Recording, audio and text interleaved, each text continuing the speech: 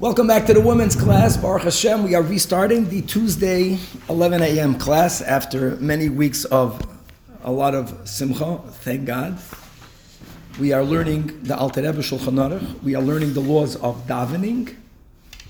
And it happens to be that there is an amazing halacha, or what could appear to be a contradiction in halacha regarding davening, which also will lead us into something similar connected to the Parsha, which is certainly very much connected to a current hot topic that I would like to give an opinion, not a conclusive opinion, because there's a lot of info that I'm still lacking, but many people are asking me regarding mic drop, and I would like to share my thoughts on that.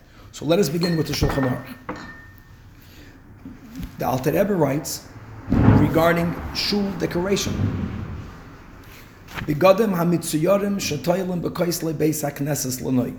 Certain tapestries or other items of art that many hang up on the walls of the shul for decor. Right, this is very common. Maybe amongst Ashkenazim, not that much tapestries, but people have beautiful windows with designs in them and other pieces of art. The Alter Rebbe is writing this halacha in the context of the ideal of davening in front of a wall or a beam, even though we learned that in most shuls it's impossible for everyone to daven in front of a wall. There's only that much wall. This is an ideal. This is certainly not essential, but it is ideally to daven in front of a wall. This will minimize distractions. No one is going to be walking by you.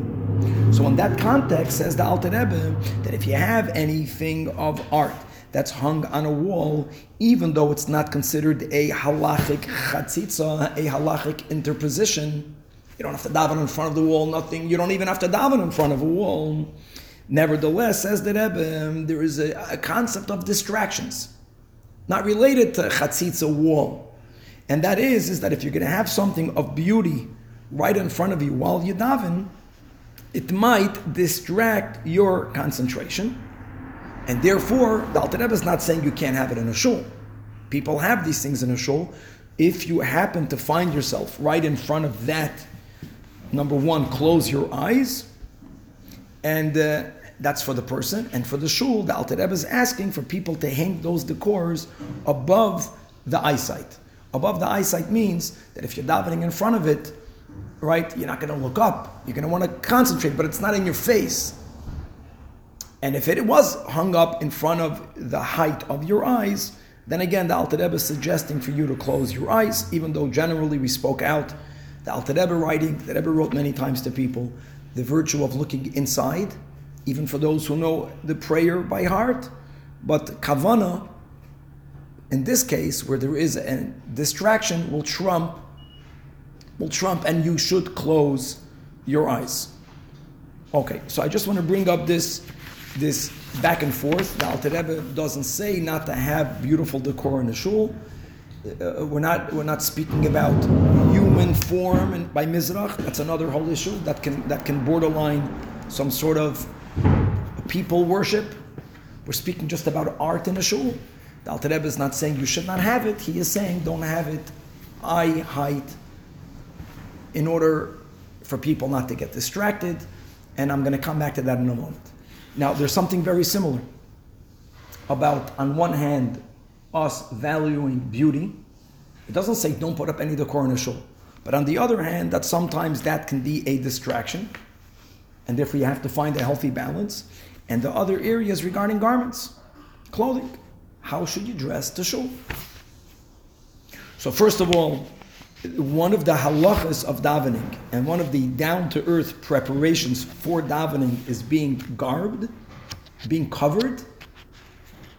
And this is going to lead us into a parsha topic, which was the first purpose for which Adam and Chava wore clothing was to cover. And uncovered one may not daven, with many details on that. But then says the Alter Rebbe the following, that the minhag of the earlier Chachamim was that they wore garments according to the moment they were living in. Meaning, when there was shalom ba'olam, when there was peace in the world, they would purposefully dress up with beautiful garments and daven. Because part of getting ready for prayer, even if this is not the primary prep is an inner preparation, it's also an external preparation. And getting dressed beautifully is a beautiful thing. You're showing that you actually consider, you are mindful of the emes, which is that prayer is standing in front of God. And if we are going to appear in front of even a human great leader, all of us would prepare also in garb. So how much more so when we are standing in front of God? And we all understand the challenge with that mindset. The challenge is that when you go meet a human leader, you are only in front of him when you are in front of him or her, a human being. When you're not meeting them, they're not there. Right? With Hashem is always everywhere. We are always in front of God. And being that you cannot live in that state of, I'm always in front of God, most of us won't be able to live that way. So we become habituated, I'm accustomed, I'm familiar with God. So that's the chiddush, that even though we always believe that we are always in front of God, but part of prayer is to become more mindful of this reality and to behave accordingly. So there is a greater level of kedusha in a shul, even though God is everywhere. God is more revealed in a shul. God is more revealed, the godliness is more revealed while we are davening, and dress accordingly. Dress up. But what are you dressing up? You're dressing up. We're not only speaking about dressing up modestly. We're speaking about dressing up beautifully. Put on beautiful garments. Because your beautiful garb is expressing your feeling of it's a time of peace, it's a time of beauty, things are good, and therefore I'm going to get dressed good. And these same sages, when they felt that they're living through a time of anger, when the world is undergoing through tzadis, in our perception, then they would bedafka not dress up. They would dress down. They would be covered, but they would put on garments that express that it's not a peaceful time. The extreme is Mordechai when coming into Purim, he put on a sack. He mourned, he dressed accordingly. In other words, wearing garments are being done not to cover the body, but garments are being put in order to express a certain inner feeling. Now, I'm asking my own question. And everything that I'm saying now is a concept, and I'm very open to any discussion on it. Nothing that I'm saying is Torah engraved in the stone, but I want to share a couple of thoughts because it is a topic that people are speaking about. And just first coming back to the first halacha we learned about, what about a distraction? Right, we just learned that you're not allowed to put, or it's not good for a shul to put in front of the worshipers beautiful paintings. Why?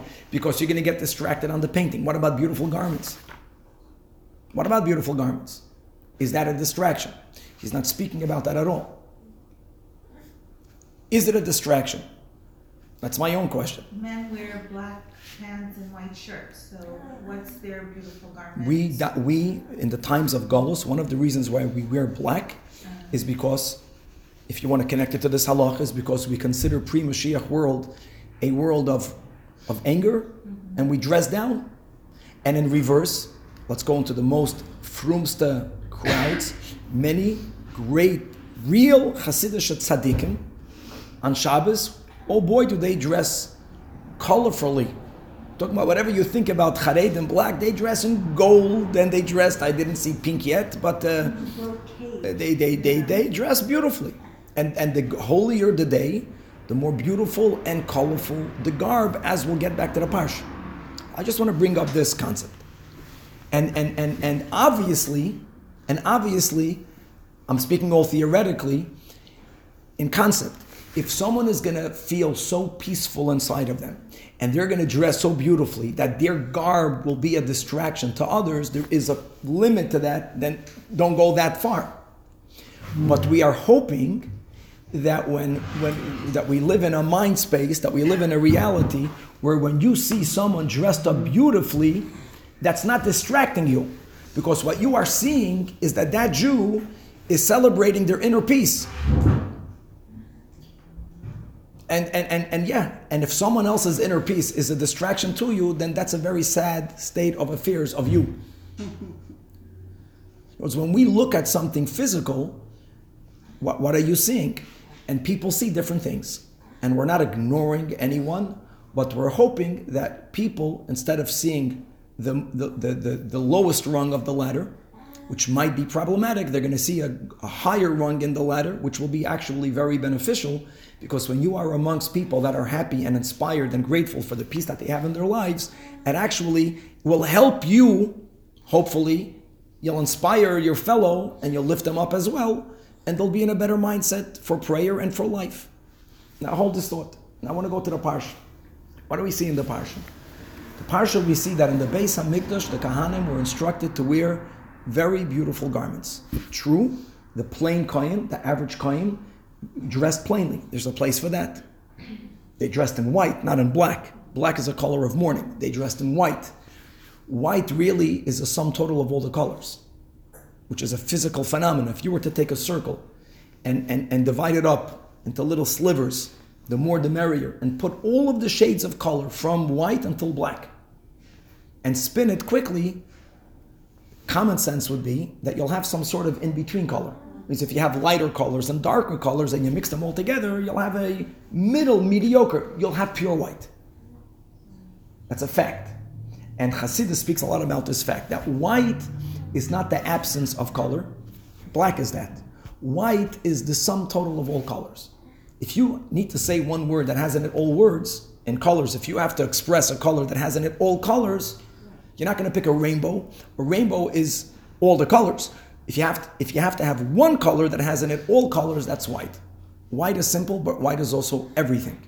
The Kohen Gadol didn't wear white. He wore part white. Part of it was extremely colorful. It was purple. It was red. Speaking about colors that are made to attract attention. And it was beautiful. Super beautiful. And that's the holiest Jew doing the Avodah in the holiest place. And as Chassidus speaks a lot about the function of garments, and why is it that sometimes we would view one overly dressing up as, the person is not modest. And sometimes we view dressing up as a great mitzvah, as we should dress up for Shabbos to a certain limit, etc., as the Kohen dressed up. And that's very simple. The concept. How do you apply it? Everyone should figure out how to apply it for themselves. But the concept is like this, that when Adam and Chava sinned, the first feeling that the Torah records, and you should know the Torah is very frugal in recording feelings. It's an anomaly. The Torah normally records facts. Think about how many feelings are recorded in the Torah. Very few. The feeling that is recorded after sin is the feeling of shame. And specifically to the fact that they were unclothed. And what did they do with that shame? The Torah says Adam and Chava took alei te'eno. Let's touch that. They took some leaf or some part of a fig tree, and they used that as a covering. And appreciate that that's a very primitive covering. That covering is only to cover. It's like a sack. It's like you're taking a big leaf and you're wrapping yourself in it. It's not custom made for you. It doesn't accentuate you. It covers you. That's all that is. After God interacted with Adam and Chava, the end of the story is that God made for Adam and Chava kostnos oir. Look inside Rashi. The first thing, I think it's the first Perush of Rashi, or the second Perush of Rashi, that God made for them skin-tight garments. Okay? Skin-tight? So says Rashi. Yeah, So steht in Rashi. what material? He made it either, it was, Rashi says, Dafke says that they wrapped around the body the way a nail wraps around the skin. That means it was mamish custom made.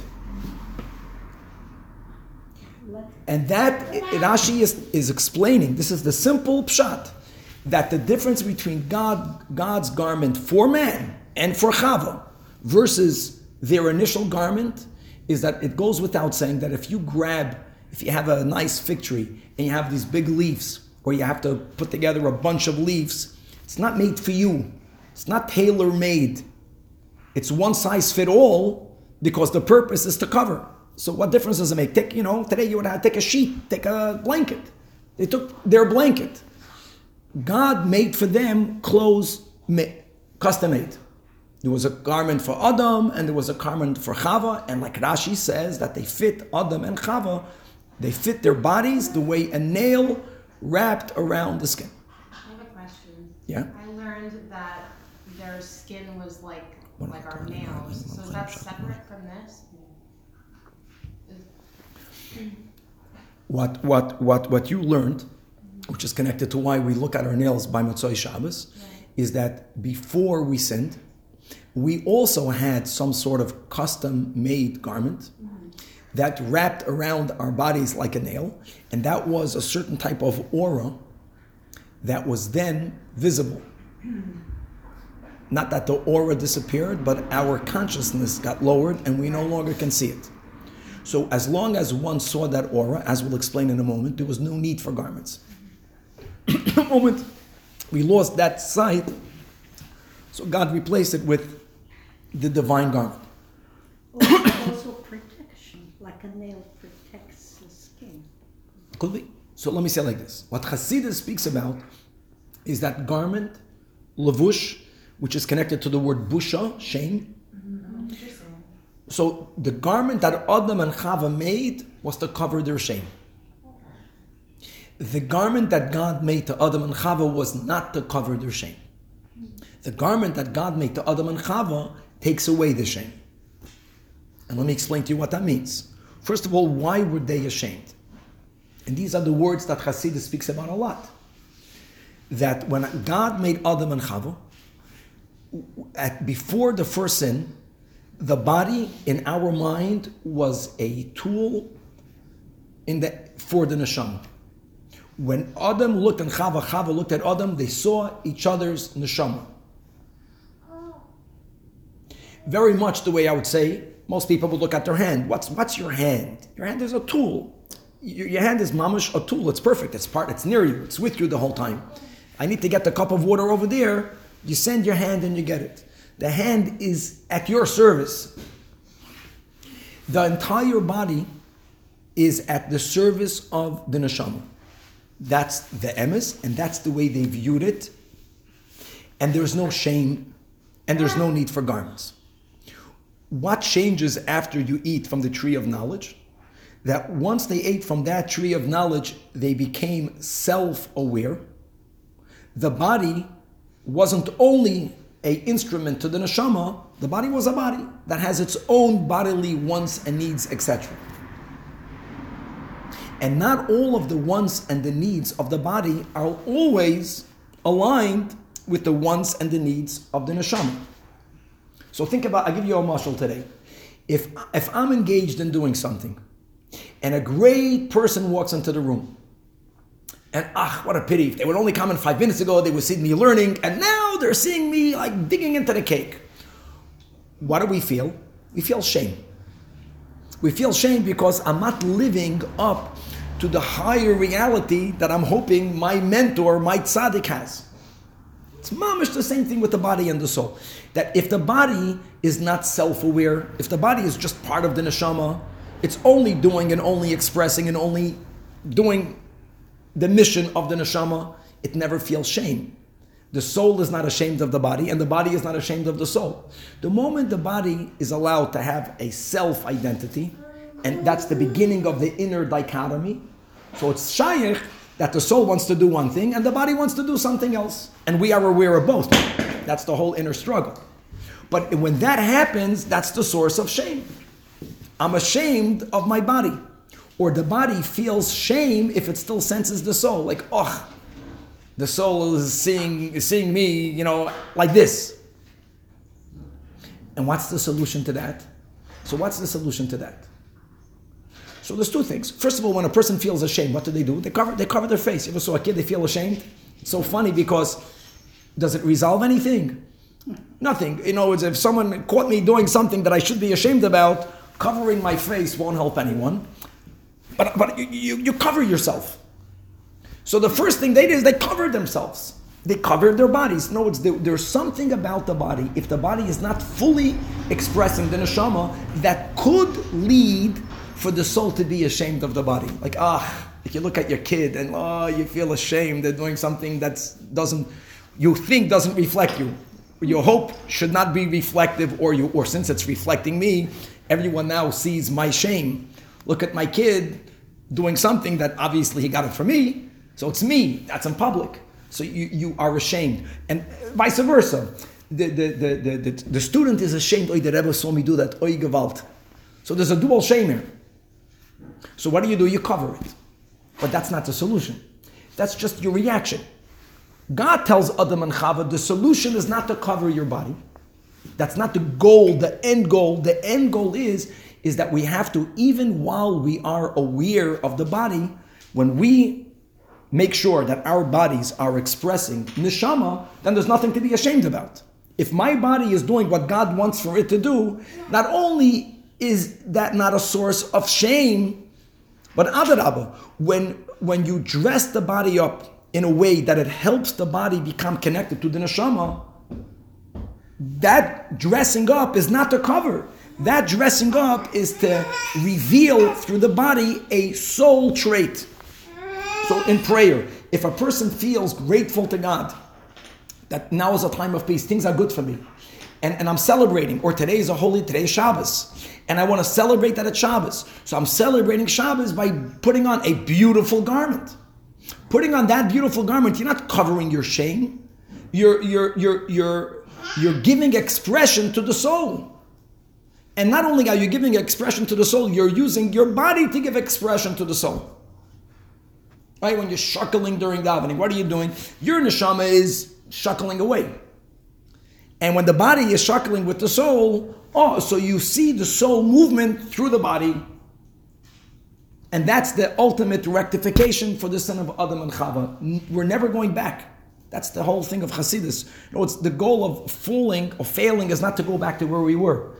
Because then, what a pity. You started out in one place, you fell, and you just came back to the same place. So you didn't benefit anything. Like, sad if that would be the story. It's not the story. When we fail, we end up benefiting. What's before the sin, the body Bichlal did not exist. In your mind, when you looked at a body, what did you see? You saw their light. Didn't even notice them. Now that there is also a awareness of the Gashmiyas, and the Gashmiyas might go on a different path than the Neshama, which is why they're ashamed. So the goal is, you are still self-aware, but choose to align your body with your soul. And when the Kohen Gadol was using all of him, including his body, to serve God, he was demonstrating that by wearing the most beautiful garment. And indeed, when you look at reality that way, then the more you beautify a mitzvah, the more you beautify a shul. When you beautify a shul, it's not a distraction.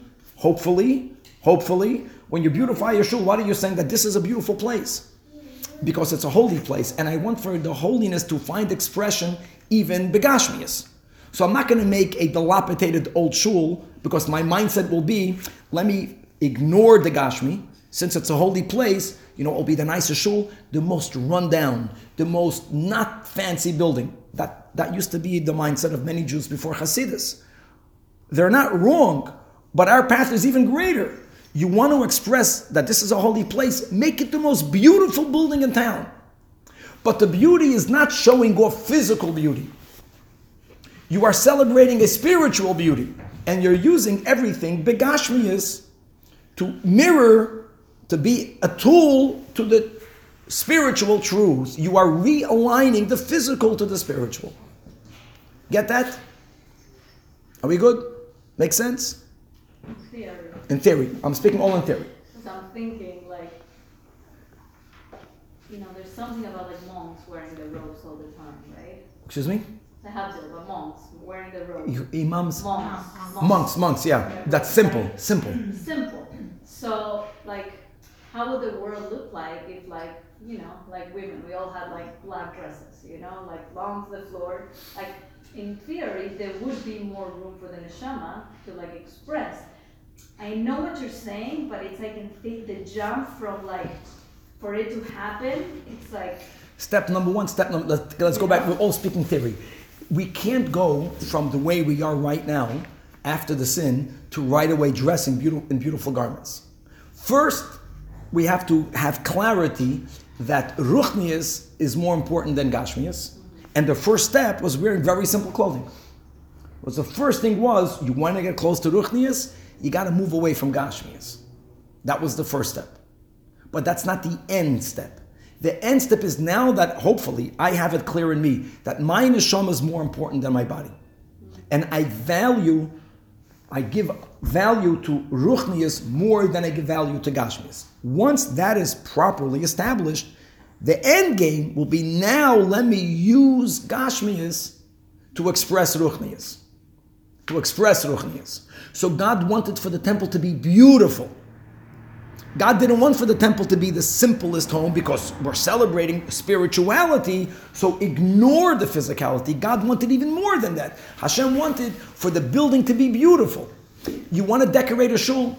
Decorate. Now, there's a chance that you might get distracted. In other words, if a person were to look at a painting or a picture or anything of beauty, they would say, wow, this is God, this is godliness, even the physical world is beautiful, that would not be a distraction. But not everyone is on that madrega. So close your eyes. But on the other hand, we allow for a shul to be beautified with beautiful designs. Why? Because yes, the shul is celebrating God, but we're celebrating God to the point that God is so great that God expresses himself in the world. When God is in this world, that's beautiful. When any beauty of the world is because godliness is revealed. Ugliness is because there is a hiddenness to godliness. The more God is revealed, the more beauty there has to be. And that is true with garments. Now, I want to link this to many people asking, so I want to give an opinion.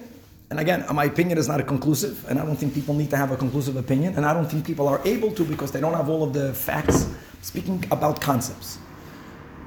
So I want to speak about the general concept of tznius for men and women equally, and the opposite of that there is a time and a place where the virtue is not to cover, but the virtue is to speak, is to talk, is to be heard. So kaidim kol, let's speak about the concept not of garments in modesty, but in covering over one's own virtues. Is it a good thing for a person to get up and to publicize their spiritual virtue? So there's two sides to this. That means if you accomplish something very amazing, is it good for you to share it with the world? Or is it not modest for you to share it with the world? And what if you have an agenda or not? So there's a balance. Yes. So the balance is like this, that if a person, it's like garments, are you supposed to cover yourself or are you supposed to come out beautiful? There's a time and place for everything. If my goal of sharing some inner strength to the world is because I'm trying to boast, it's about me showing off me, then you can argue it's not the most modest thing in the world. For men and women equally. Right? If a person has a certain virtue and they're sharing it, inspires other people, then even though it's not the modest thing in the world for you to be speaking, but in the bigger picture, you got to speak about it because you're going to benefit other people. You might become arrogant with yourself. So we have a precedent. There was a story of one of the great Hasidim of the third Chabad Rebbe, the Tzemach Tzedek, who was a very good orator. And his job was to hear Torah from the Rebbe and to go throughout many areas in Russia amongst Hasidim who did not have the opportunity and the ability to go to the Rebbe and to share the Rebbe's teaching with them. And he was very good at it. And whenever he came to a city, everyone gathered to hear him. And he got a lot of covet.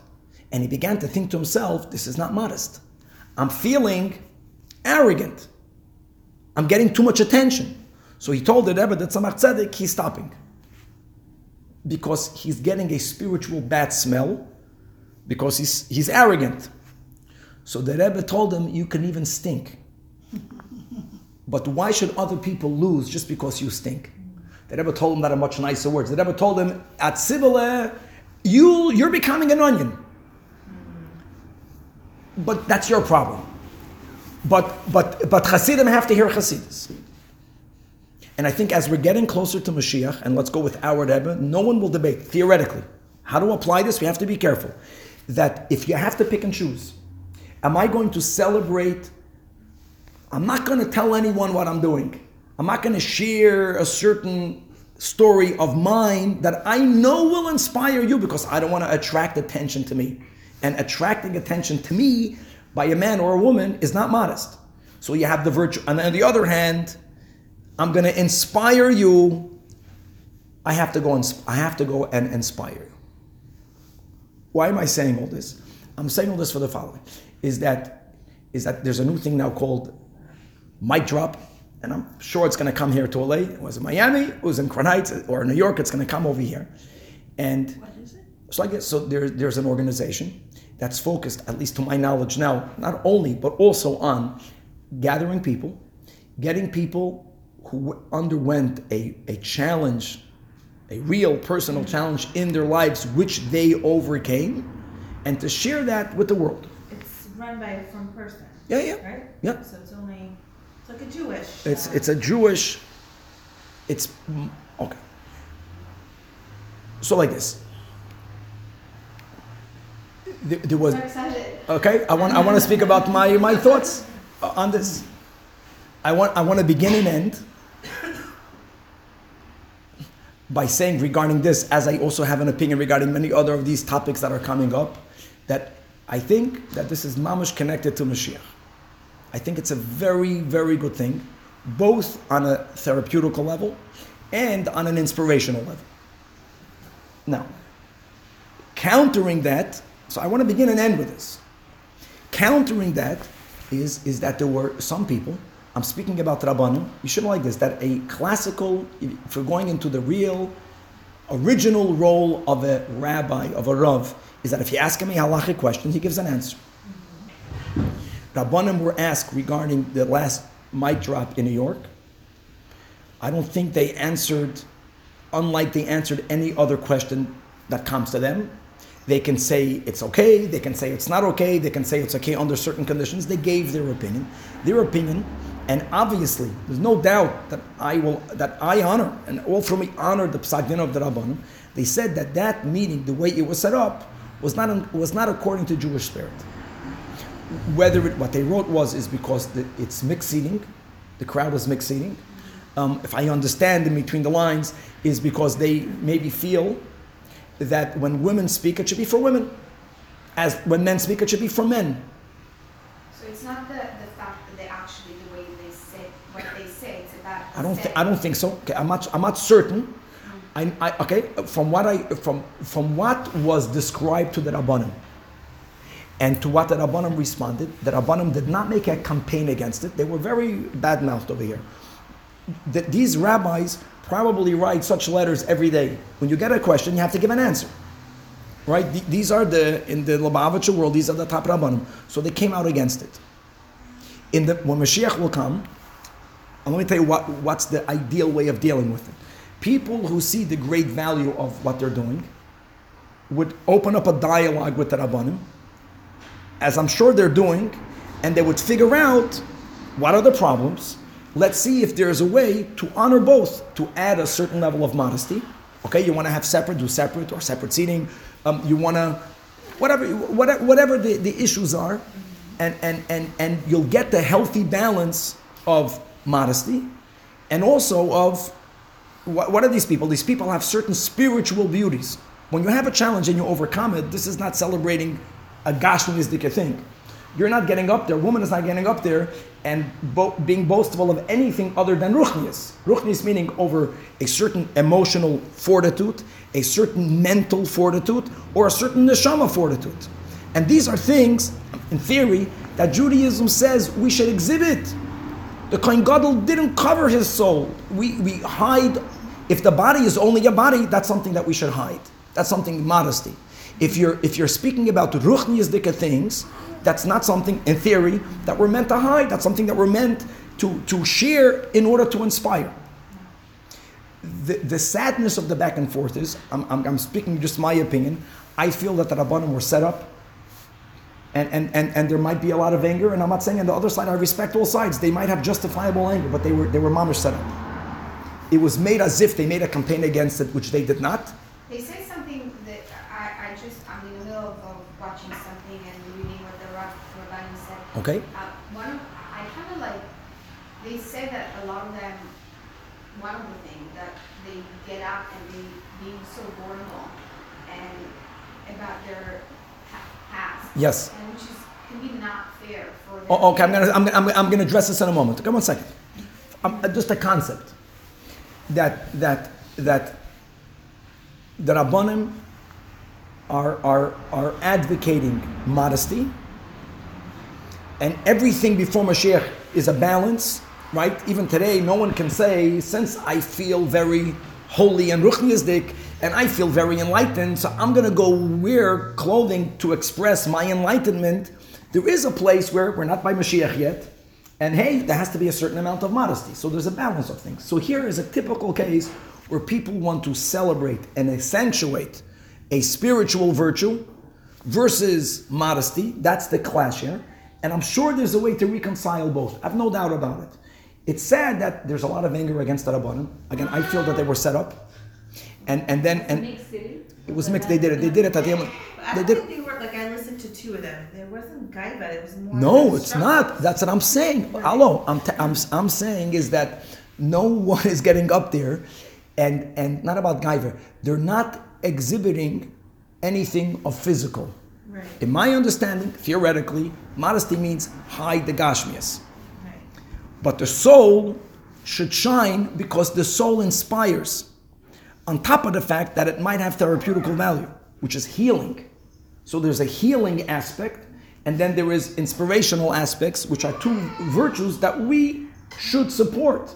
Now, when that clashes with tznius, I think this is the theory, that if you can be modest in the physical and you can show off the ruchnius, I think that will be the healthy balance. Now, specifically, there are two issues that I'm aware of. And that goes also to the call of the shofar and other areas as well, and even JCW, which again, in the bigger picture, amazing. It's part of Mashiach. But just, you see, the world until Mashiach is not good or bad. If you have to give a verdict, is it more good than bad? It's a lot more good than bad. But that doesn't justify doing bad if it could be avoided. So I wanna focus now on this mitra. 2 points, like you mentioned, Rivka, that I from the limited knowledge that I have. Number one, most people's challenges come from home. Not everyone's. Most of people's challenges come from the home. If a person who goes to therapy has to tell the therapist, or even a safe, private group, of something that happened to them by someone in the family, that puts that family member in a very, very bad light, for them to get it out of their system, there's no doubt that that's permissible. However, being that now, if a person is going to therapy, let me give you an extreme case. I thought you were saying. No.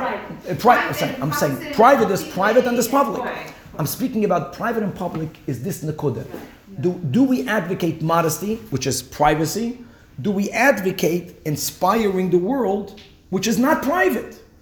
We advocate for both. We have to figure out how to balance it. And I think the concept is privacy on the gashmias, and b'chal when it comes to ruchniistic things, which is what they're doing. Because when a person has a challenge and they overcome their challenge because of an emotional strength, because of a mental strength, or an neshama strength, all of that is ruchnius, and all of that should be celebrated. And all of that is very inspirational, and sometimes it's very therapeutical. So let me just tell you the danger. If there's a person who grew up in the house was so impoverished that it almost sounds like the parents can go to jail. Such a case. And theoretically, if such a thing were to happen, this has to be addressed, I don't think in public.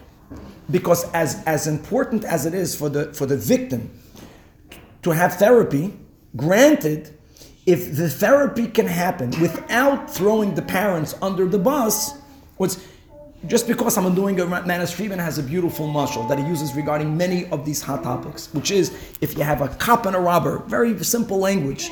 The cop is the good guy. Yes, the robber is the bad guy. Absolutely. So let's say you're the cop and you're chasing the robber and the robber is behind my house.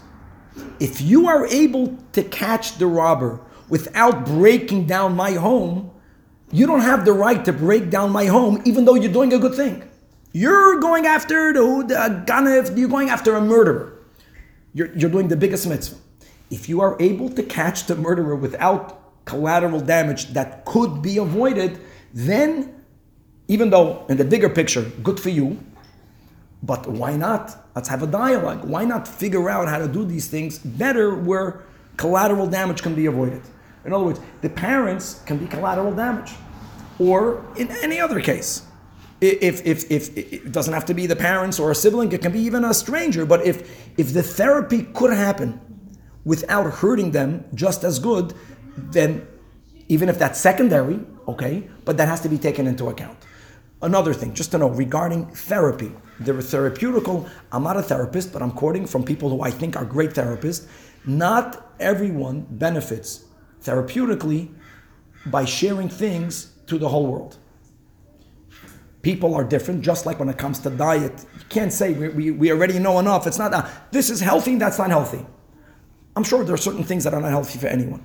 And maybe certain foods maybe are healthy for everyone. But in most cases, what might be good for you is not good for me. And as that is true when it comes to medication and nutrition, same thing as nutrition for the soul. What might be healthy for one person, and some people might need, the greater the platform, the greater the therapy. And if that's the case, then good. But it doesn't necessarily mean it's good for everyone. Va'adarabba, certain people who share certain things in public, even if they feel a high when they do that, it might do for them psychological damage later to be determined by a therapist. I'm not saying that they don't have great therapists with them. I'm just speaking about the potential challenges. So there's a therapeutical balancing act that has to be further. Maybe, I'm not saying that they didn't look into it, but that's something that we should be aware of. And as far as inspiring, I don't see anything wrong theoretically with people inspiring the world.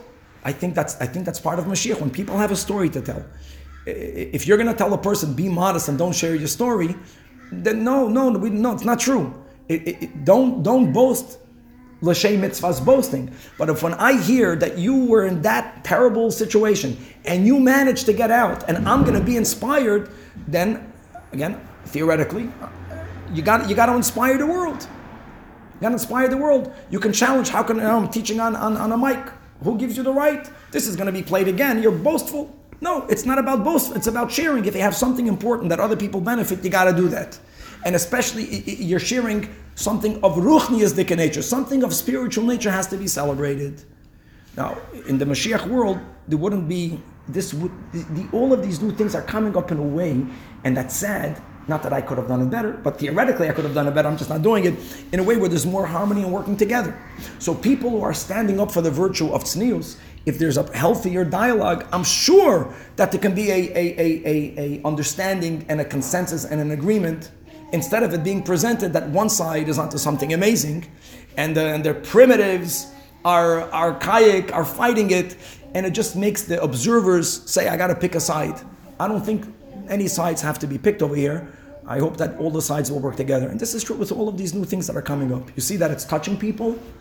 We're living in a world that people are very much into sharing their voice. This is for sure a part of coming of Mashiach. You have to, like everything else, it has to be channeled in the right way. Coming back to garments, bottom line is that this is correct, that on Shabbos we dress beautifully. And no one can tell you that's not modest. It's always more modest to wear a sackcloth. It's always more modest to wear your black Muslim garment. But we don't advocate that. Not because we don't advocate modesty, because when you're dressing up, because you're expressing Kedusha Shabbos, that trumps in the halachic limits. When you're beautifying a shul, it's distracted. You know what's distracting? The physical is distracting. The feeling, the beauty, the ruchnizik beauty is connecting. It's not distracting. And when you have to pick and choose, if we can make sure that you are accentuating the ruchnias, that is something that should not only not be covered, the way Adam and Chava covered their bodies with a sackcloth, with a piece of leaf, but God made for them clothing that fit them. In other words, it showed their milas. That means that whatever Adam's unique character traits were not only not covered by his garments, but he wore something that accentuated that. So you saw his greatness. And whatever Chava's unique, skin tight, her milas, not as a human being, as Chava was accentuated. Not only was it not covered, it was shown. Because she was not showing something physical, she was showing something spiritual. It's like a Yid that got beaten because he's a Yid. I think that scar should not be covered. Because you're not showing the physical. When you look at that, it depends which world you live in. Hopefully where we are advanced enough that when you see a Jew with a tattoo from the Holocaust, what are you seeing? You're not seeing the arm is uncovered. It's so sad if that is what you're seeing. You're seeing this is a Jew that went through the Holocaust and that survived. And just that in itself is the most awesome thing. It's the most beautiful thing. That's not something that should be covered. And that goes to any other of these people who have certain scars, that they're not celebrating the scar. They're celebrating their overcoming. I think it's gewaldig. It's mamash gewaldig. I think it's the coming of Mashiach this. And coming of Mashiach fully, when this is going to be done, you have to address shaming others. There is that to be taken into account. It can't be ignored. It's not either or.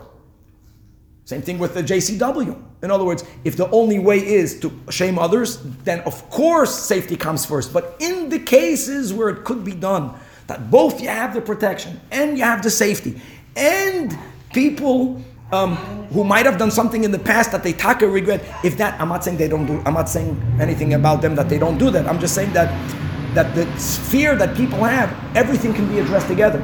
I don't think we ever have to pick one over the other. We have to just work with each other. So when you have people that respect each other, and you have any group that has a certain concern, if you hear their concern, and like all of us, I'm sure some of our concerns are nonsensical, but some of our concerns are real concerns. If we listen to each other, then let's do the best we could to take everyone's concern into account and to have a product that covers it all. And I'm sure there's a way to cover it all because it's gewaldic. And Hashem should bless us in our lives to get this correct, not to cover things that should be shown to the world. The Rebbe was very much into that. Remember when the Rebbe began to celebrate birthdays, the Haredi mindset was very uncomfortable with it. You're celebrating yourself, Mom. You're celebrating you. What are you celebrating? You're celebrating you. The Rebbe was already that's why the Rebbe saw Mashiach. This is part of the coming of Mashiach. Yes, if you're celebrating your finger, then it's not a good thing. You're not celebrating your gashmi. You're celebrating your neshama. Absolutely. You were born. That means that you have a mission here. You're celebrating your mission in this world. Yes, that's not an unhealthy, selfish celebration. That's a ruchniyazdika thing. And that's the area that people are not clear yet. Is it modest? Is it not modest? From what I saw, it was the most beautiful thing in the world. And hopefully, you'll have Rabbanim that they will respect, and they claim they do, that will be listened to, and they can accomplish everything that needs to be accomplished within the Darkei Shalom, the fighting itself is very sad. It doesn't have to be done with the fight. As a concept, can a woman speak in front of